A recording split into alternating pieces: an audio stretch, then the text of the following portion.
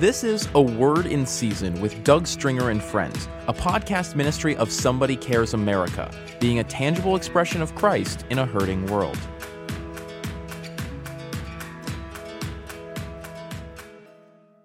On April 15th, 2019, the day after Palm Sunday, we published the podcast called The High Cost of Love, The Work of the Cross.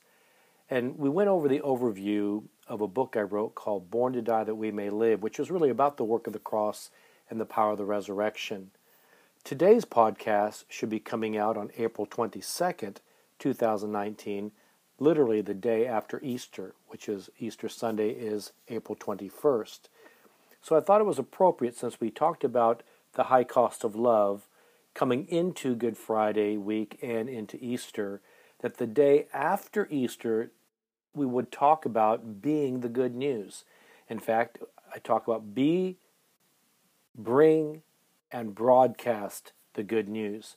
That God is calling us to take this great news of the death, burial, and resurrection of Christ, and so high cost of love that Jesus portrayed for us as the church, that we would get our focus and perspective of being empowered by the Holy Spirit to be the bearer of good news. Let me take you back just a moment, because I wrote an article and I talked about this in the World Series in 2016. In fact, on the seventh day of the World Series in November of 2016, I was actually speaking at a citywide gathering at Woods Edge Church in the Woodlands or Spring Woodlands area of Texas, and at the request of a friend, Pastor Jeff Wells. And though I didn't expect a lot of people would come on the seventh day of the World Series, it was a good turnout. There was a lot of people at church, but I did notice that some of the people there were wearing paraphernalia by the Chicago Cubs, because they are Chicago Cubs fans, and others were wearing the Cleveland Indian fans paraphernalia. And so they were, even though they were there for the seventh day, the seventh game of the World Series, they're at church that night to pray and on behalf of the community and beyond, and for our nation. And so, as they gathered together, I could see them expressing their team of choice by wearing their particular paraphernalia of shirts and hats for the Cubs and Indians. As I got up to speak, I asked a question: how many of you are Cubs fans? And of course, many clapped and cheered. And then I said the same thing when I asked, how many of you are Indians fans? And of course, many of them began to cheer and clap as well. And I said, tomorrow, some of you are going to be celebrating because your team won the World Series. But some of you will be saddened and disappointed that your team did not win the World Series. But at the end of the day, no matter who wins or who loses, you'll still be Christians. You will still be members of the body of Christ, and you will still be part of the church. I also reminded them that in a few more days beyond that was going to be a national presidential election. And many people have different preferences politically. But at the end of the day, though some will celebrate the candidate that won of their choice, of their political preference, some would be disappointed.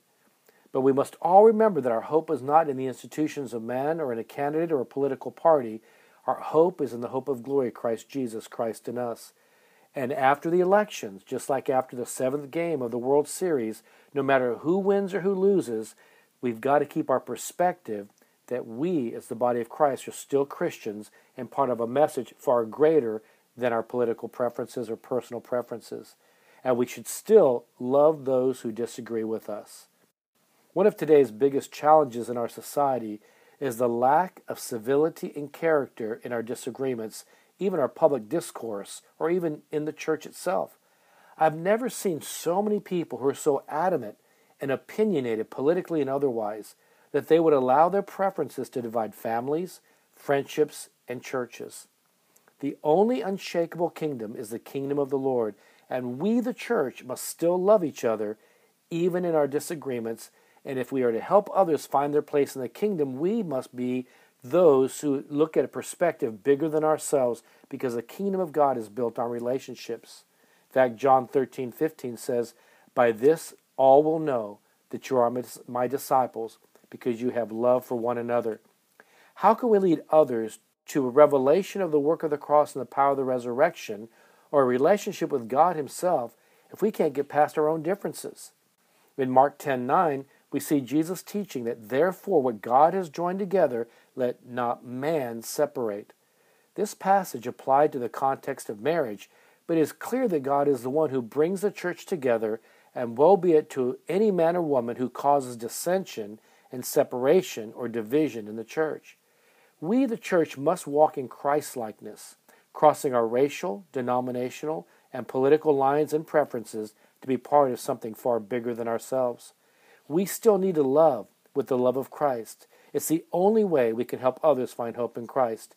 I've often said to those that I work with, we must speak the truth in love seasoned with grace even to those who oppose us or disagree with us. I believe that we're in a new season.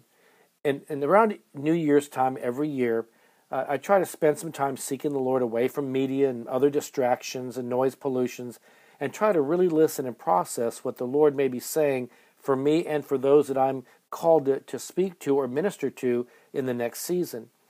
And we have definitely entered into an interesting season. In fact, I believe that what I've been sensing from the Lord is not just about a year-to-year thing, but I believe we're still in a season. In fact, at the end of 2016, I felt it was a time of re-energizing, refocusing, and recalibrating. And I believe that season is not over yet. It's still in that season, even in 2019. In fact, I believe it's needed now more than ever. Here's what I sense the Lord was saying for the last 3 or 4 years. I believe the Lord continues to say to His church specifically, stay low, draw near, incline our ears to hear.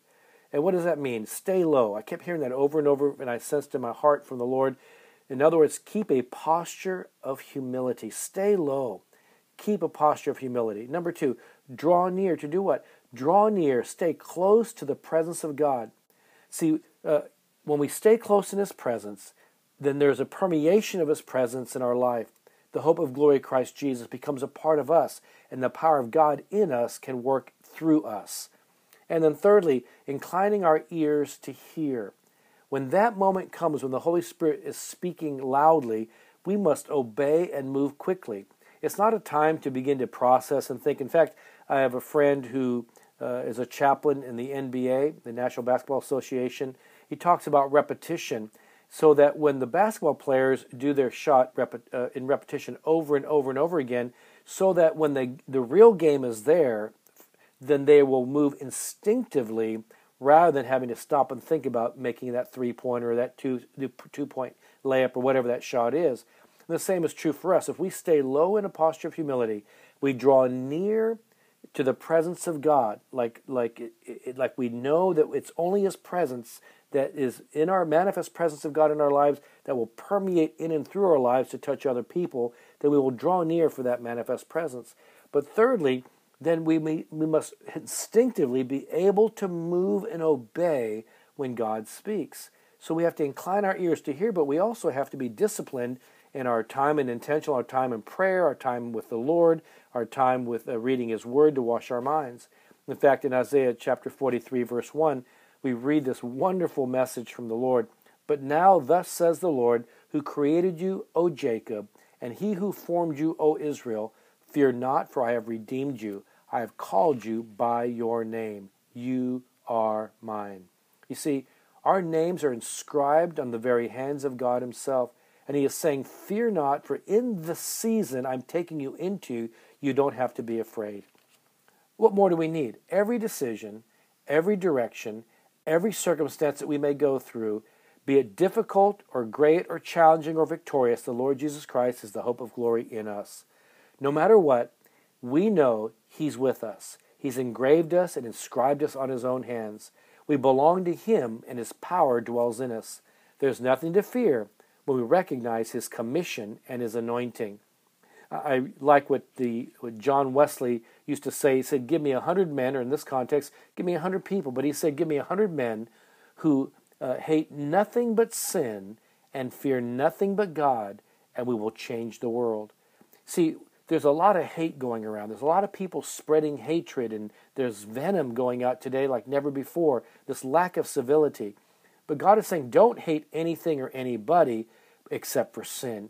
hate the ramifications of sin, what sin does. Sin produces destruction and death. But yet we are not to fear anything but God himself. I'm not talking about the fear of God punishing us over every little thing, but I'm talking about this place of the reverence of God, that we don't want to ever be separated from the manifest presence of God, because that's where his commission, his anointing, his authority comes. In fact, in the book of Matthew, we see Jesus enter into his public ministry. John baptizes him, the heavens open, the Holy Spirit comes down like a dove, and God says, "This is my beloved Son in whom I am well pleased." In other words, God's proclaiming, that's my boy, that's my son.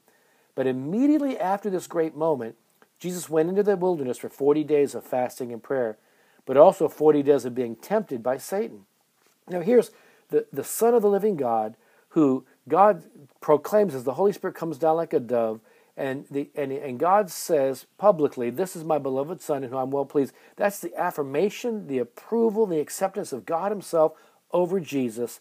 And yet he immediately goes into the temptation during 40 days of fasting and prayer into the wilderness, being tempted by Satan. If the Lord himself has gone through this knowing who he is, then who do we think we are to prop up our own personal kingdoms and try to become our own gods in the house of God? We're the temples of the Holy Spirit. We belong to the Lord. We don't belong to ourselves, and we live too often in this self-righteous, self-absorbed society. In fact, I like what the late A.W. Tozier used to say. He said that self is the opaque veil that hides the face of God from us. You see, our self-righteousness, our self-centeredness, our selfishness, our self-absorption in the culture in which we live is really putting a veil between us and God, when Jesus tore down the veil between us, that we would no longer be blinded, but we'd have free access into the very presence of God. It's often in moments of our greatest victories that we have to remember to stay in a posture of humility that is humble before God, believing that he's going to fulfill what he promised to do in and through us, but only when we recognize it's about him and not about our self-adulation. In the days and season ahead, I believe we need greater discernment so that we can distinguish between the authentic and the genuine versus the counterfeit and disingenuous. The only way to discern properly is to draw near, dig deep, and draw from the well that never runs dry. By divine guidance, Elijah was led to the brook where he was fed by ravens, and then to a widow's home where God provided for him during days of drought and famine. He also prayed for rain, and in God's direction, when there were no clouds in the sky, he prayed, "Rubbish out of our hearts." We must be sure to have proper perspective, keep proper perceptions, be in proper alignments, proper agreements and associations, and keep a right attitude. And after we've allowed him to do a deep work in our hearts, sowing seeds of faith through simple obedience, he will pour out his rain and water the seed, because we give of our lives a seed for the soil of souls. That's the part of be the good news, that we would lay our own lives down on the altar of God. When we offer ourselves as living sacrifices of our time, talent, and resources and giftings as seed for the soil of souls, God then pours out the rain of the Holy Spirit to water the seed that we've sown. We need to draw from the well that never runs dry, because it comes from a water source, the living water that never ceases. Be the good news. Bring the good news. Broadcast the good news. I look at the season we've been in and coming and going and still continuing into. I see a lot of unusual dynamics and challenges, but I also see God's faithfulness. We can become upset, distressed, and distracted by what we read and see every day in the news, but we must not. Instead, we must listen to the news from heaven. What does God have to say about what's going on? It's the gospel, good news. We need to be the gospel, the bearers of good news, so we can bring the gospel or good news, and then we can broadcast individually and corporately the good news. Being the gospel. In order to be the gospel, we have to be in the presence of the one who gives us the gospel.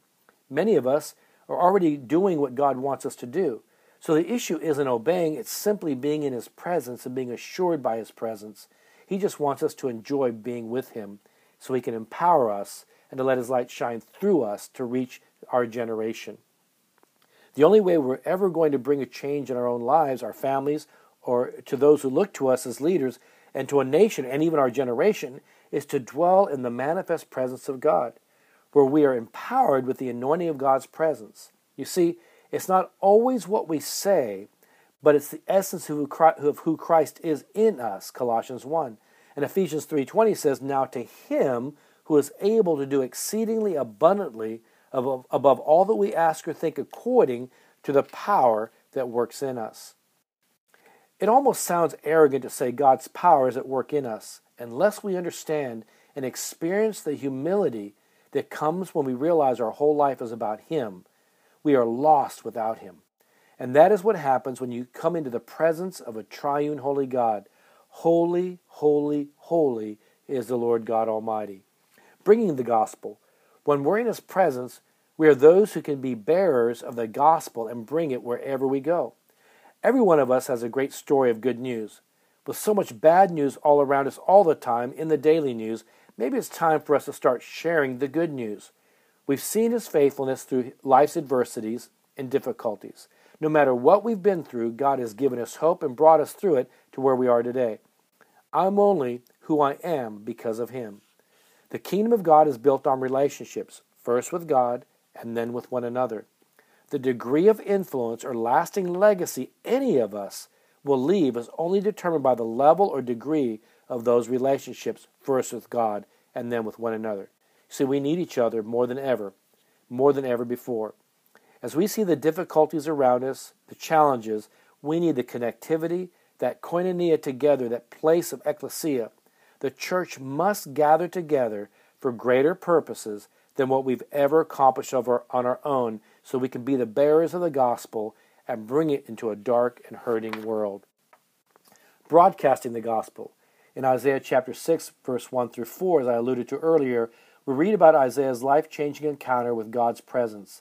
"And the year that King Uzziah died, I saw the Lord sitting on a throne, high and lifted up, and the train of His robe filled the temple. Above it stood seraphim, each one had 6 wings. With 2 He covered His face, with 2 He covered His feet, and with 2 He flew. And one cried to another and said, Holy, holy, holy is the Lord of hosts. The whole earth is full of His glory. And the posts of the door were shaken by the voice of Him who cried out, and the house was filled with smoke, or the glory of God." Then we go on to verse 5, where it says, "Woe is me, for I am undone. I am a man of unclean lips. I dwell in the midst of a people of unclean lips, for my eyes have seen the King, the Lord of hosts." When you've been in the presence of a triune holy God, we will feel undone. As Leonard Ravenhill used to say, he would teach, "Woe, lo, go. Woe as you feel undone in His presence. Lo, as you behold the glory of God, and go as you share the good news to others." Because God always commissions us out of His presence. He picks us up and pours His grace on us, and then commissions us and anoints us to go forth to be the bearers of good news to others. You see, the presence of God is the place of recognizing our own inabilities, our own lack of resources, our own undoneness. That's when we recognize it's all about Him, and He can touch our lips and say, "Go." It's in that place we can begin to be bold and unafraid of what the world thinks about us. You see, we live in a world that's becoming more and more challenging and hostile. So I see many Christians who are afraid to tell the truth. Yet 2 Thessalonians chapter 2 is a very clear picture. If we don't have a love of the truth, we can be given over to strong delusion.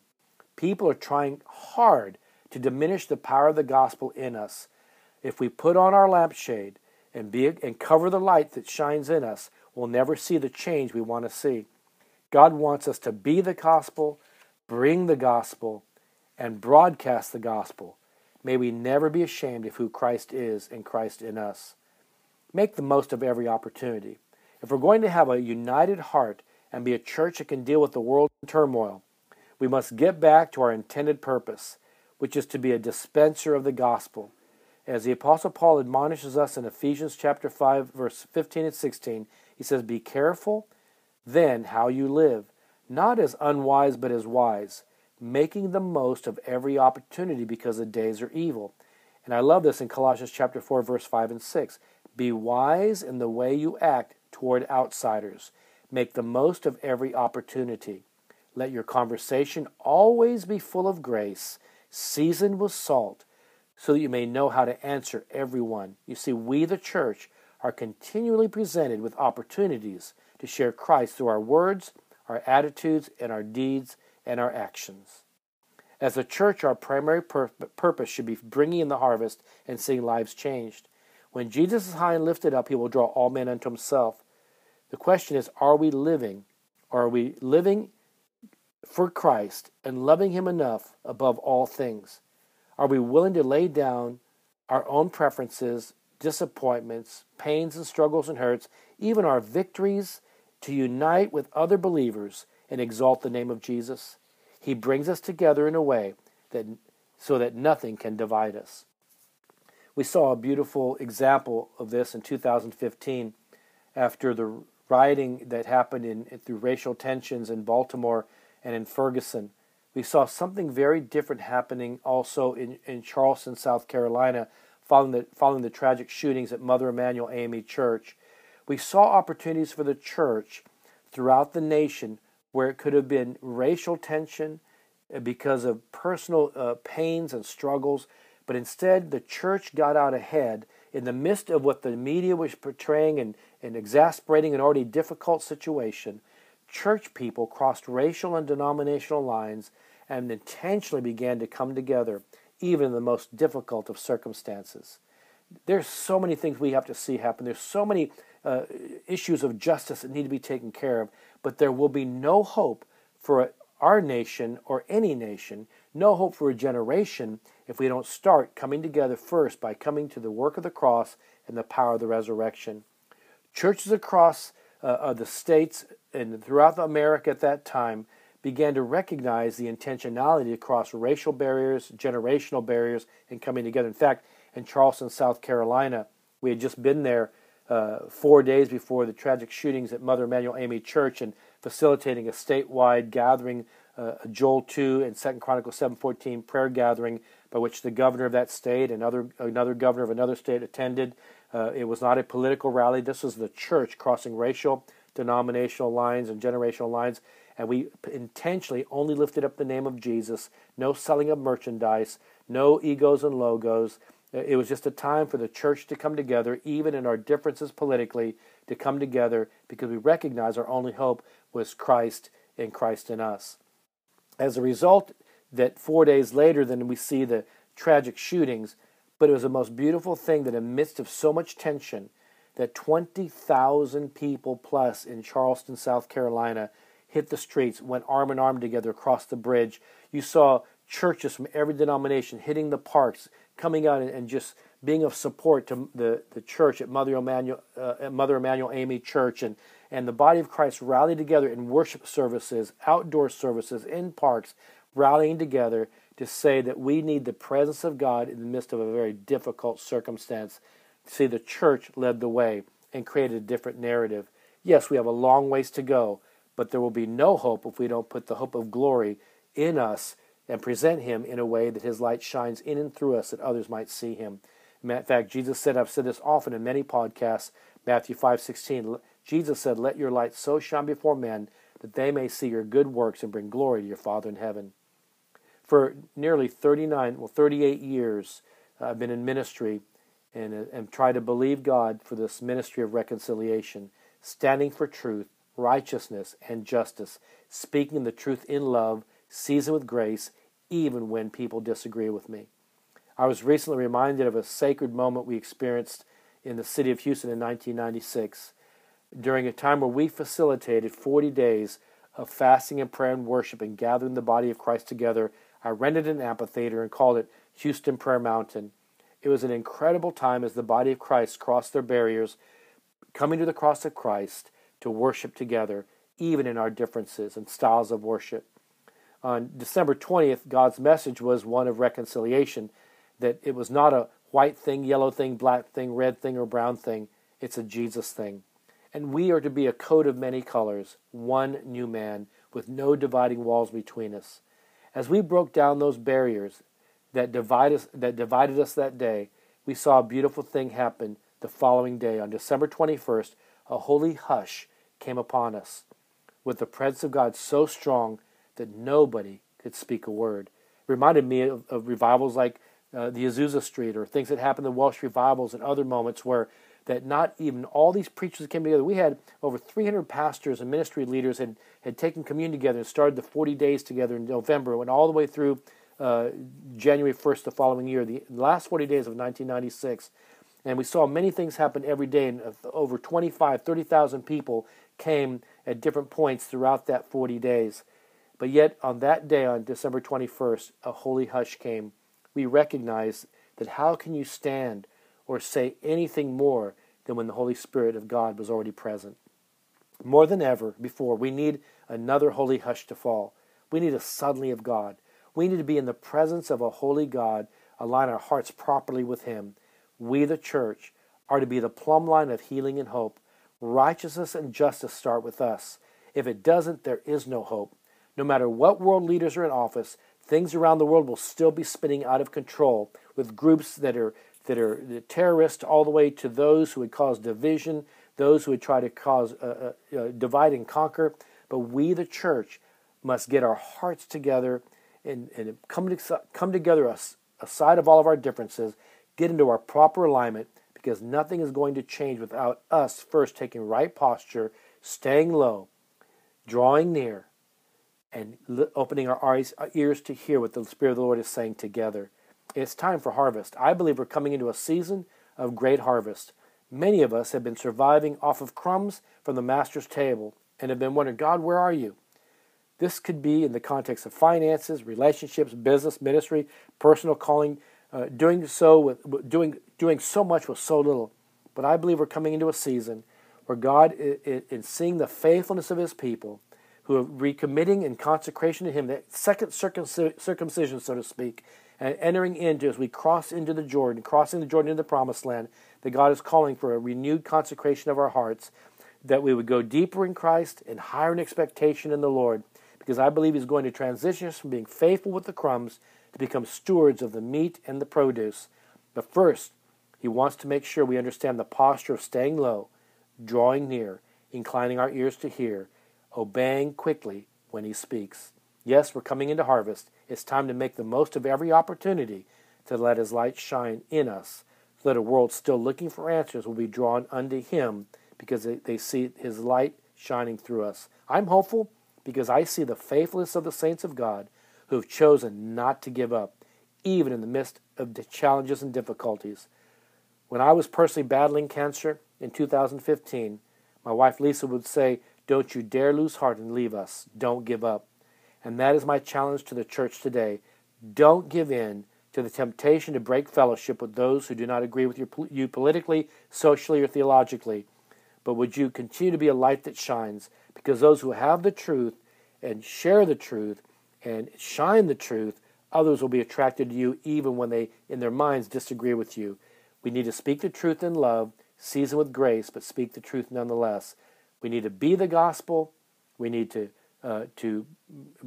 be the gospel, bring the gospel, and broadcast the gospel through the very essence of Christ in us, the hope of glory, Christ in us. God bless you, and I pray that you would go out and be the gospel today and let God's light shine in and through you, and to see truly an outpouring of God's presence in our day and time, and not just read about moves of God in the past. It's our season, regardless of what the world looks like. It's our season to cross racial, denominational, generational lines, and to be the gospel together. God bless. We hope you enjoyed this episode of A Word in Season with Doug Stringer and Friends, and ask you to prayerfully consider supporting the ministry at somebodycares.org, or by texting your donation amount to 805-422-7348. Please join us again for A Word in Season with Doug Stringer and Friends.